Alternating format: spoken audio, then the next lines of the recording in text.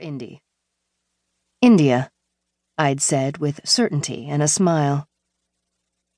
His confidence was infectious, and I'd melted at his response. Well done, little one. Welcome to Princeton, India Burke.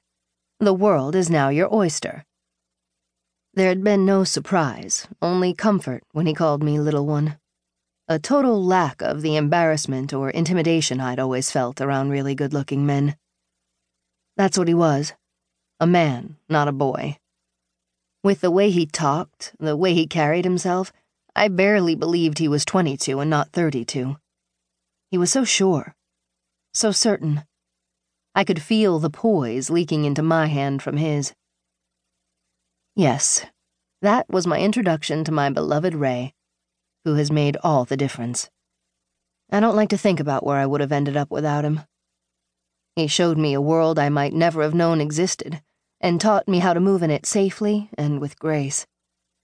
He keeps me tethered to it with the thinnest of strings, letting me dip a toe in without drowning.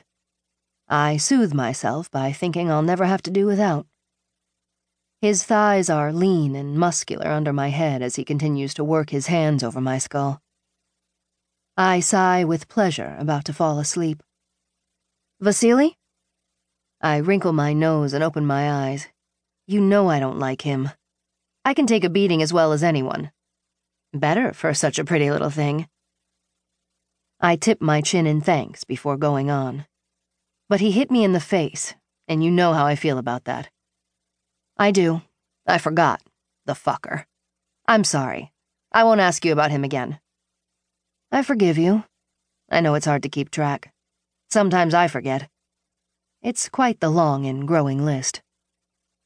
What about Ethan? You liked him, right?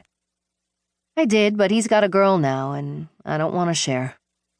Luke? Meh. I think Strider would like to see you again. Find me someone who hasn't named himself after a Lord of the Rings character, and we'll talk. Ray snickers.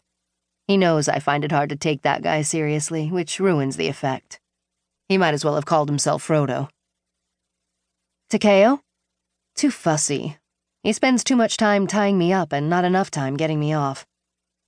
You're awfully demanding for a submissive, did you know that? He teases, tugging on my hair. Only for you, I promise, batting my eyelashes. I know, you're a good little pet otherwise. I rarely hear complaints. I allow myself to preen under his praise. Damn straight he doesn't hear many complaints. However picky I may be now, I never let my displeasure show when I'm with them. I took that backhand from Vasily like a champ. I only sniffed, letting a single tear roll theatrically down my cheek even as I inwardly seethed that I had to work on Monday, and fuck if I was going to answer questions about a black eye. I probably should have safed out after that, but I was deep in the scene and hadn't wanted to stop. It had been far too long since my last play date, and I was desperate. Besides, the damage was already done. What would a safe word have accomplished except to interrupt the flow? If he'd done it again, I would have called it. Probably. Ray had chastised me afterward for letting it go and made me put it in all my contracts since. Let me make some calls and I'll get back to you. Do you care where? Anywhere but here. I close my eyes under his cosseting. Ray stays as late as he can, catching the last shuttle back to San Francisco despite my invitation to stay the night. I don't have a spare bedroom, but it's not unusual for him to sleep in my bed. He's even got drawers. Plural. One in the closet and one in the bathroom. I've got an early meeting with a prospect, but I'll call you as soon as I've got something. I wrap my arms tight around him one last time. I need this. I know, little one. I won't let you down. He presses a kiss to the top of my head and hugs me back. I let him go reluctantly, but I'll see him soon. Probably next week to debrief about my weekend with DTBD. Dom to be determined. This has the same potential it always has, to be a fucking disastrous nightmare or ridiculously hot. It's usually somewhere in the middle. Although with the state I'm in, it would have to be pretty bad for me to score it worse than tepid.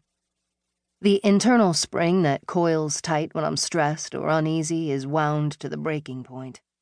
I need some